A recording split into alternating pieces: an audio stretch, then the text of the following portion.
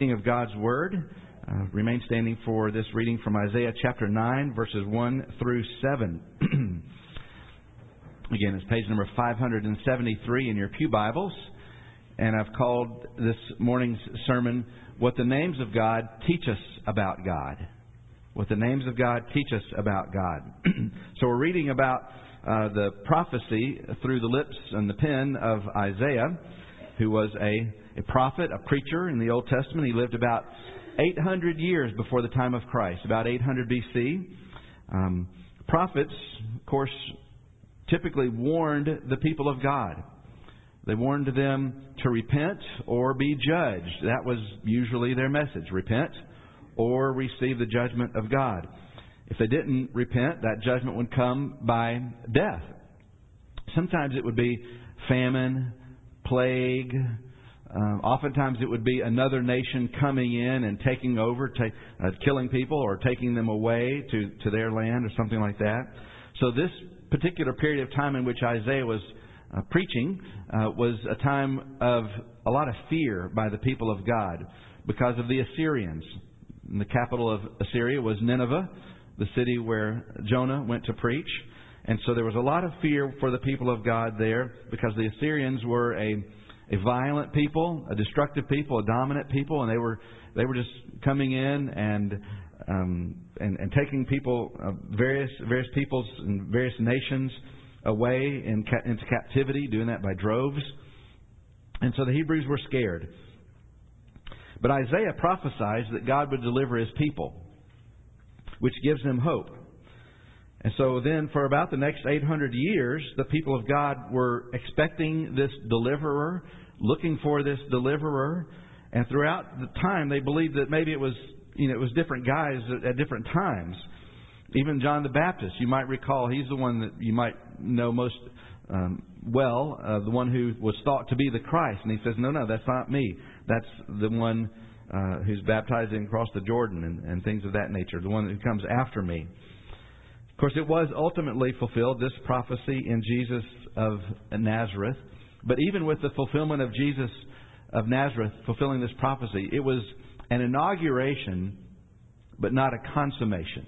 So it begins, but it's not full yet. It's not total and complete yet. That's still yet to come in a second coming. So this prophecy that we're looking at, it's a prophecy of a future deliverer, but it's presented in the past tense, as if it's already happened, which is not uncommon for the way prophets to preach and prophesy. So, a little background there from Isaiah chapter 9 as I read verses 1 through 7. But there will be no gloom for her, of course that's the people of God, who is in anguish. In the former time, He, God, brought into contempt the land of Zebulun and the land of Naphtali, which would be areas of Israel. But in the latter time He has made glorious the way of the sea, the land beyond the Jordan, Galilee of the nations. The people who walked in darkness have seen a great light. Those who dwelt in a land of deep darkness, on them has light shone. You have multiplied the nation. You have increased its joy. They rejoice before you as with joy at the harvest, as they are glad when they divide the spoil. For the yoke of his burden and the staff of his shoulder, the rod of his oppressor, you have broken as on the day of Midian. For every boot of the tramping warrior in battle tumult and every garment rolled in blood will be burned as fuel for the fire. For to us a child is born. To us a son is given. And the government shall be upon His shoulder. And His name shall be called Wonderful, Counselor, Mighty God, Everlasting Father, Prince of Peace. Of the increase of His government and of peace there will be no end on the throne of David and over His kingdom, to establish it and to uphold it with justice and with righteousness from this time forth and forevermore. The zeal of the Lord of hosts will do this. This is God's Word. Thanks be to God. Lord, would you, during this time, for us in need, as we reread this ancient text and are familiar with the words of this prophecy, Lord, Please open our eyes that we might behold wonderful things from this your word. Through Jesus we pray. Amen. You may be seated.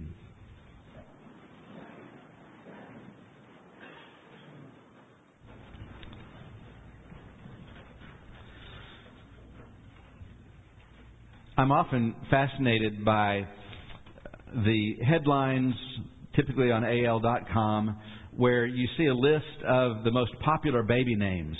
I don't know why that is.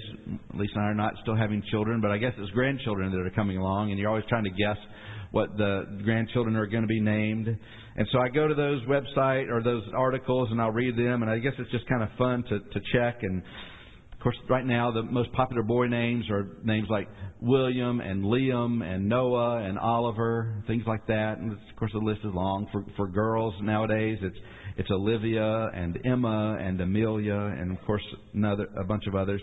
I keep thinking that surely at some point Bertha will come back, or Gertrude, or Larry, or Leon. You know, some of these old names, if you really want to be different, go with something like that, and you'll have a unique name there. But, of course, I've yet to see in these lists Wonderful, Counselor, Mighty God, Everlasting Father, Prince of Peace, and that's good. I wouldn't want to see those names listed for children. But that's what Isaiah 9 says. The one who is coming to deliver the people of God shall be called Wonderful, Counselor, Mighty God, Everlasting Father, and Prince of Peace. So what do these names teach us about God? And before I get into the specific names, let me just say one thing. Names equal character. And so these aren't just formal names of God, but they are the character of God. And it was true then that names equal character, just as it's true now. When someone says your name, you don't just think of what the person looks like, but you think of who they are, their character. Are they a person of character, or are they a scoundrel? Lisa and I went to high school together, and we were not high school sweethearts. It was a big high school in Metro Atlanta. We didn't know each other even, and she was a year in front of me. We just ran in different circles. But there was one guy who is infamous there, and I won't say his name because this is live streamed. But so we knew a lot of the same people, of course. And one time I remember years ago, I said his name, and she said, "Oh, gross." Well, I guess I shouldn't have said totally what Lisa said whenever she heard this guy's name. But it was true. This guy was like the main drug dealer in school. He was the guy that nobody liked except for the druggies. And the girls couldn't stand him because he was... Anyway, it's just... When you thought of his name, that's what you thought. Oh, gross. And that's the way it is with names. It's not just a formality, but it's character. And that's what we see with God. These names of God reveal His character, and not just His formal names. So let's work through these. Wonderful. That's the first name that we see here. Wonderful. Which some of you have to immediately be thinking, wait a second, isn't it Wonderful Counselor? Well, there's a little bit of debate about that. And I'm going with the old King James Version understanding. And that is that wonderful is a standalone. It's not an adjective describing the sort of counselor that He is, but there should be a comma after wonderful in a sense. The Hebrew, it is a noun and not an adjective, although many of the more modern translations they get rid of the comma, and so it's Wonderful Counselor. It's treated as an adjective. And there's good reason for that. I'm not denying that.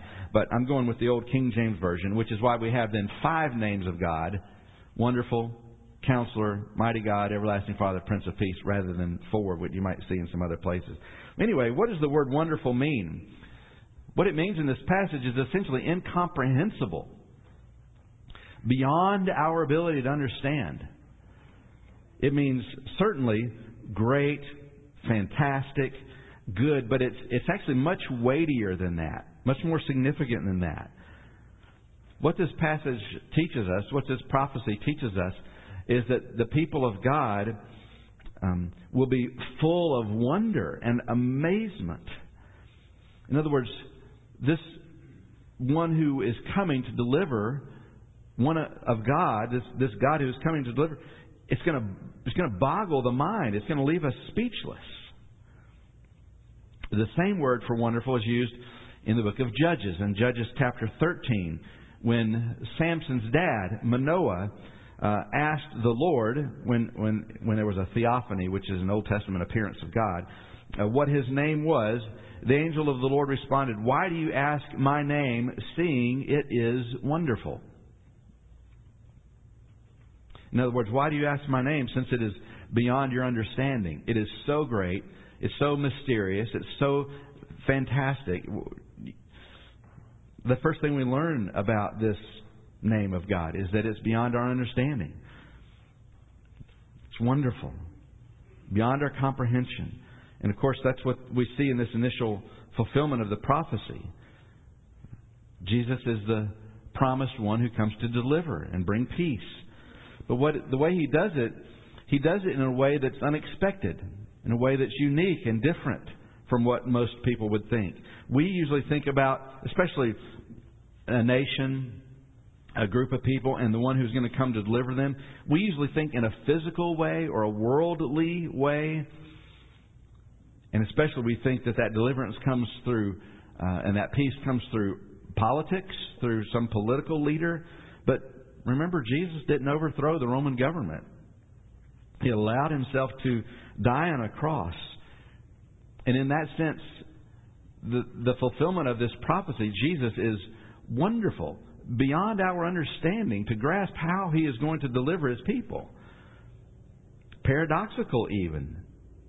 Boggling the mind. This is your God. This is our God. But it certainly means wonderful in the common way that we use this term, in the sense of just, we can't fathom how great God is. We can't estimate how many blessings we have from knowing God. They're too numerous to count. As we experience God, truly know Him and experience Him, we really are left speechless. We're amazed. Wonderful. It reminds us that we're not God. It reminds us that we're limited. It reminds us that we can't orchestrate everything that goes on in life, all that needs to be done. Your 3-year-old may think you're great, or your 3-year-old grandchild may think you're great. Don't let it go to your head, because you're not, I'm not, but God is.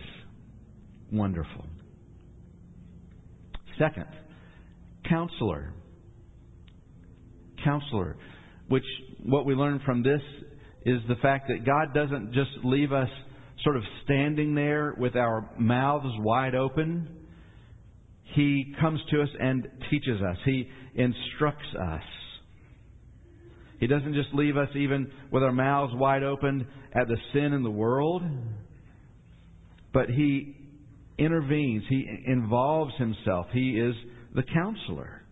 You think about this versus deism, what we think of as deism, which is the idea that God created the world and then He just got it spinning and then took His hands off and you're up from that point forward. You're on your own. Best of luck, in a sense. No, He is our counselor. He is intimately acquainted with all our ways, it says in the 139th Psalm. He's involved in guiding our lives, which is epitomized in the idea of the Incarnation. The truth of the Incarnation, the doctrine of the Incarnation. God becomes man. So He's not just a counselor, but He's our counselor who counsels us from a sympathetic position, because He's been where we are. Counselors who aren't very sympathetic are usually not very good counselors. Maybe you've seen what I think is rather hilarious Geico commercial where the question is asked, do former drill instructors make good counselors? And so there's this former drill instructor from a movie back in the 80s or 90s, and can't remember his name, but he's the actor, and he's sitting there with a notepad, and somebody's laying on like a counseling sort of couch and talking about how the color yellow makes him sad. And so then he says, the former drill instructor, he's, well, what makes me sad? And then he starts yelling at him, you do. And he throws tissue at him and calls him a crybaby. And he's a former drill instructor. He's not very sympathetic. He's not a good counselor. But Jesus counsels us as one who's been there. Like a lot of counselors at drug and alcohol rehab places, they are typically former addicts because they've been there. There's sympathy. They know what it's like. And Jesus counsels us as one who's been there. But I do want you to understand another thing about this, and that is that He doesn't just counsel us like a therapist, but no, He's the expert. He's the authority. This Hebrew word that we translate counselor carries with it those ideas of authority and expertise. Jesus is the authority on the subject. He has the knowledge and the experience to instruct us well. We refer to people who speak on issues as authorities. So-and-so, he's an authority on the migration habits of Canadian geese or whatever. He's the authority on it. That's Jesus. He's our counselor, which means He gets involved in instructing us, but He does it from a position of great sympathy, and He does it as the authority. Wonderful Counselor, and then third, Mighty God, which clearly reminds us that God is powerful. He's powerful enough to create everything we see. And He's able to not just create it, but to sustain it or maintain it. You and I are here right now and still breathing at this moment because God ordains it. There are no maverick molecules. He owns every atom. And He's mighty enough to arrange all the details of our lives. Every detail of our lives. I am partly here today because in 1997 I ran into a PCA pastor in the Atlanta airport. One of the busiest airports of the world. And I rarely traveled in 1997. This pastor rarely traveled in 1997. But I knew him. His name is John Oliver. He was pastor at First Presbyterian, Augusta, Georgia. And he had moved to Montgomery. And I don't remember why he was traveling. I don't remember why I was traveling. But neither one of us traveled much. And there we are in this huge airport. And we bump into each other. And we start talking. And I was working in business at the time. I was working as a manufacturer's rep for Delta Faucet Company. And we start talking, and here I am because he offered me a position on his church staff in Montgomery. Now, who arranges that kind of thing? Who is able to pull that sort of thing off? Only our mighty God. Mighty enough to overcome all natural impossibilities is our mighty God. Which is why we can have no problem with the idea of Jesus being born of a virgin. Growing up with two natures, fully God and fully man. Also, as we were just singing, Emmanuel, God with us. All of these things teach us about the power and the might of God. If He so wills, He can remove that cancer. If He so wills, He can reverse the direction of your business. If He so wills, He can change that broken relationship. That is our mighty God. I think you see it wonderfully in the New Testament when Jesus calms the wind on the sea. You remember this story? Jesus and His disciples are in a boat. Jesus is asleep, and there's a storm going on, and the wind and the waves are just chaotic. And the disciples, in one of the more hilarious accusations that we read about in the Bible, ask Jesus if He cares. And so they wake Him up and ask Him if He cares that they're going to die.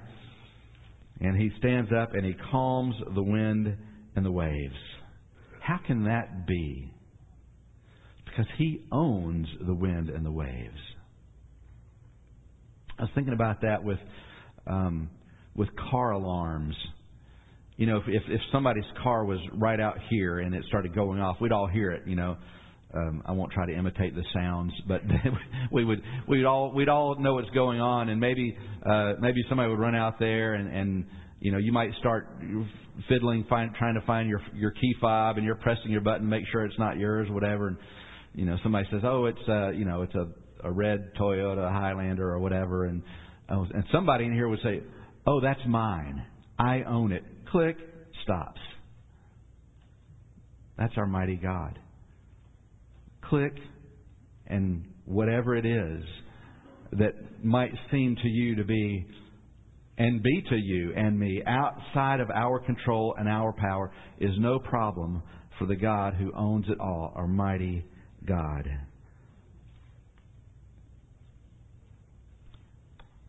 We're not God. Jesus is what no man is. All that we aren't, Jesus is. And this kind of stuff, it teaches us that every time you or I run into a roadblock of some sort, we encounter some sort of obstacle, something that we can't fix, there's one who can fix it.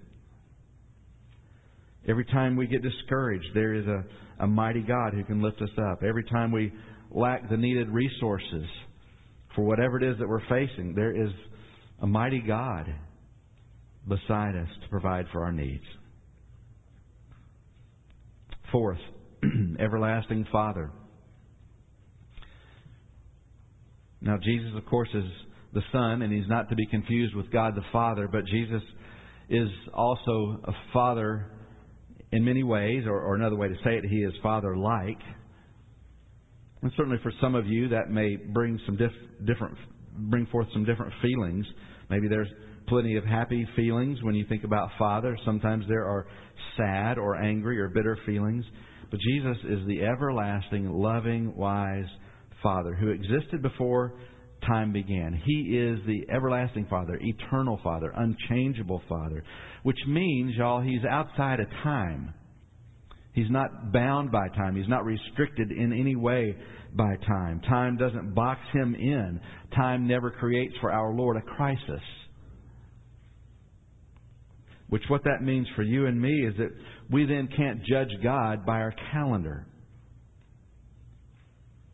God may appear to be slow, but He never forgets His promises. He may seem to be working very slowly, or even not at all, or even to be forgetting His promises. But when His promises come true, and they will come true, they always overflow the banks of what you and I could imagine. God's grace almost never operates in our time frame. It almost never works on a schedule that we would consider reasonable. He's the everlasting Father. And then finally, the Prince of Peace. And I preached on the concept of peace last week. Oh, which, speaking of, I forgot to have us light the Advent. Just pretend those are all lit there this morning. But I preached on the peace. What made me think of it is that one of the candles that we light each Advent season, that it stands for, represents the peace. And so I preached on peace last week. And I said last week that we live in a very anxious age. And I'm reminded many times non-Christians reject Christianity because Jesus hasn't brought peace on earth. And certainly we see wars between nations. We see wars between husbands and wives. We've seen wars between siblings. We see wars between neighbors. Even wars between drivers on the road. I mean, just on I-65, just a couple of weeks ago, I heard about somebody there was an attempted murder. There was a shooting from one car to another about 7 o'clock in the morning on I-65 in Vestavia Hills. Jesus is Prince of Peace. How can that be when there's so much anxiety, so much conflict, so much war? Matter of fact, Bart Ehrman, who is a well-known atheist, and he teaches New Testament at and I think at one time was the chairman of the Department of Religious Studies at UNC Chapel Hill. He was asked the question one time, what might make him a Christian? And his answer was, if Jesus had fulfilled His promises to bring peace on earth. So what do you say to that? Well, one thing I would say to that is Jesus didn't say He would bring peace on earth. As a matter of fact, that's a misunderstanding. What Jesus said in Luke chapter 12, He said, do you think I came to bring peace on earth? No, I tell you, but division. And then He then talks about how in families there will be division. The families will be divided because of Him. Some will believe and some won't. Remember, the first Advent, there are two Advents. The first one brings peace, but in a very partial way to our souls, certainly in many of our relationships, but never perfectly until the second Advent, until the second coming of Christ. So we live now in a time where simply our appetites have been whetted. This is just, in a sense, an appetizer. But the full meal, the full 5-course meal of peace is still to come. Prince of Peace, Everlasting Father, Mighty God, Counselor, Wonderful. This is a fantastic passage. And teaches us, I could almost even say that the main thing that we learn from this passage, or the thing that has really been, I guess, personally helpful, convicting, comforting for me this week as I've thought about this passage, is that what this passage teaches is that things will change. Things will not always stay the same. Things will be different. Life will not always be so hard. There will not always be injustice. We will not always struggle with sin. One day, one is coming who will wipe away every tear from our eyes. This passage teaches us that one day things will be different. And so you and I, we don't have to live today wringing our hands in frustration. We don't have to live our lives these days in anxiety, because change is coming. Again, the change has come initially. It will come fully. This is what we think about and learn with Christmas. Christmas means God has come and God will come, which is why there's hope. Hope for the world, despite all its problems. And hope for you and me, despite all of our failings, despite all of our problems. I read something this week that I had not thought about. I didn't go back and check it, so there might be an exception or two, but I believe it to be true that each time Jesus performed a miracle, He was fixing a problem. He was solving a problem. The feeding of the 5,000, it solved a hunger problem. The healing of the man born blind, that fixed a sight problem. Raising Lazarus from the dead, rising from the dead Himself, solves a death problem. That's what the coming of Jesus means. God fixes problems. He solves issues. He delivers. He rescues. He redeems. The coming of Christ, it means that change is coming. It has come. It will come more fully someday. Because we really do have problems on this side of heaven. But we have a God who really cares, who gets involved. Scotty Smith writes, "Little Lord Jesus, no crying He makes." Really? I'm glad Jesus did cry as a baby. He was fully human, fully baby. His tears are dear. He wept for Lazarus, over Jerusalem, for us as our substitute. Jesus deeply cares for us and for you. He knows our sinful condition. He cares about our sinful condition. He came to provide for us in our sinful condition. How so? How does He solve our problem? Well, think about it. Jesus was born in Bethlehem, which means house of bread. Beth is house. We translated the Hebrew word into the house. Like I think even here in Birmingham, there's a Temple Beth El, a Jewish synagogue. Temple Beth El, house of El, God, house of God, temple, house of God. So Bethlehem means house of bread. Okay, so that's where Jesus was born, house of bread. The Bible says then that Mary wrapped him in cloths and placed him in a manger. A manger, of course, was this wooden food trough that you put food in for animals. And so there was the Lord Jesus wrapped in cloths. So His first breath here on earth, He's identified as food for the world. From His first breaths, we see here that He was sent to satisfy the hunger of our sin-shattered lives. And later in His life, He would, of course, once again lie down on wood. And this time it would be on the beams of the cross and die, and then be wrapped in cloths again and laid to rest, only to rise again, that we might have life. So our call today is to live lives in humility and faith. Humility to admit that we have problems, that our sinfulness is the main problem we have. And then faith to ask for help.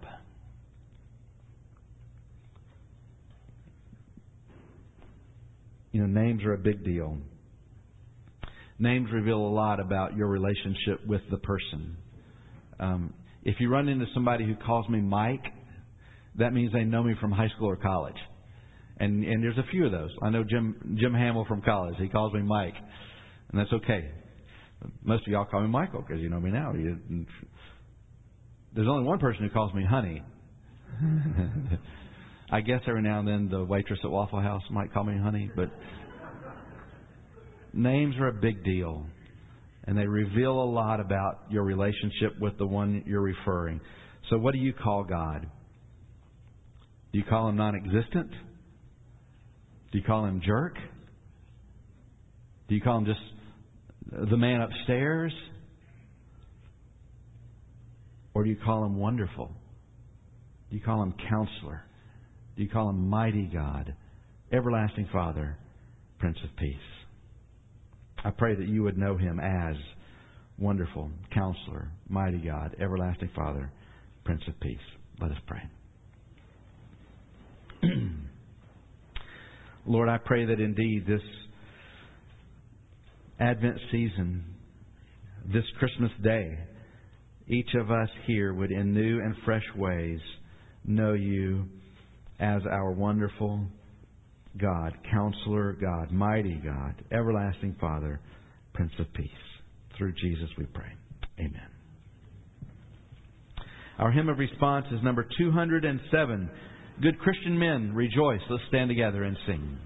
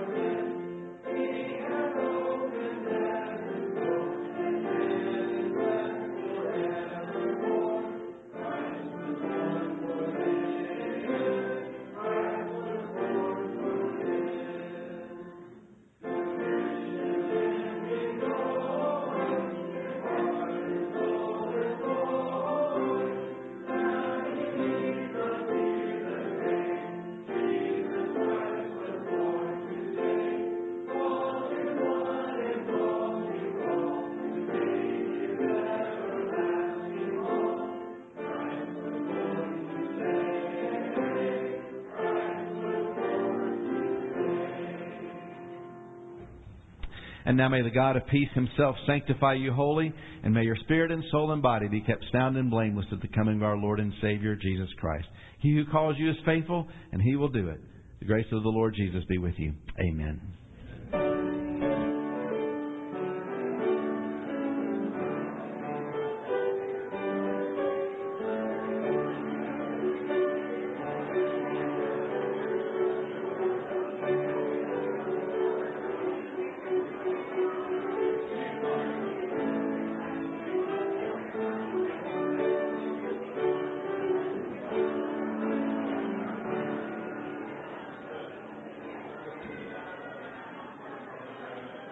The Lord has used this time today to stimulate your thinking.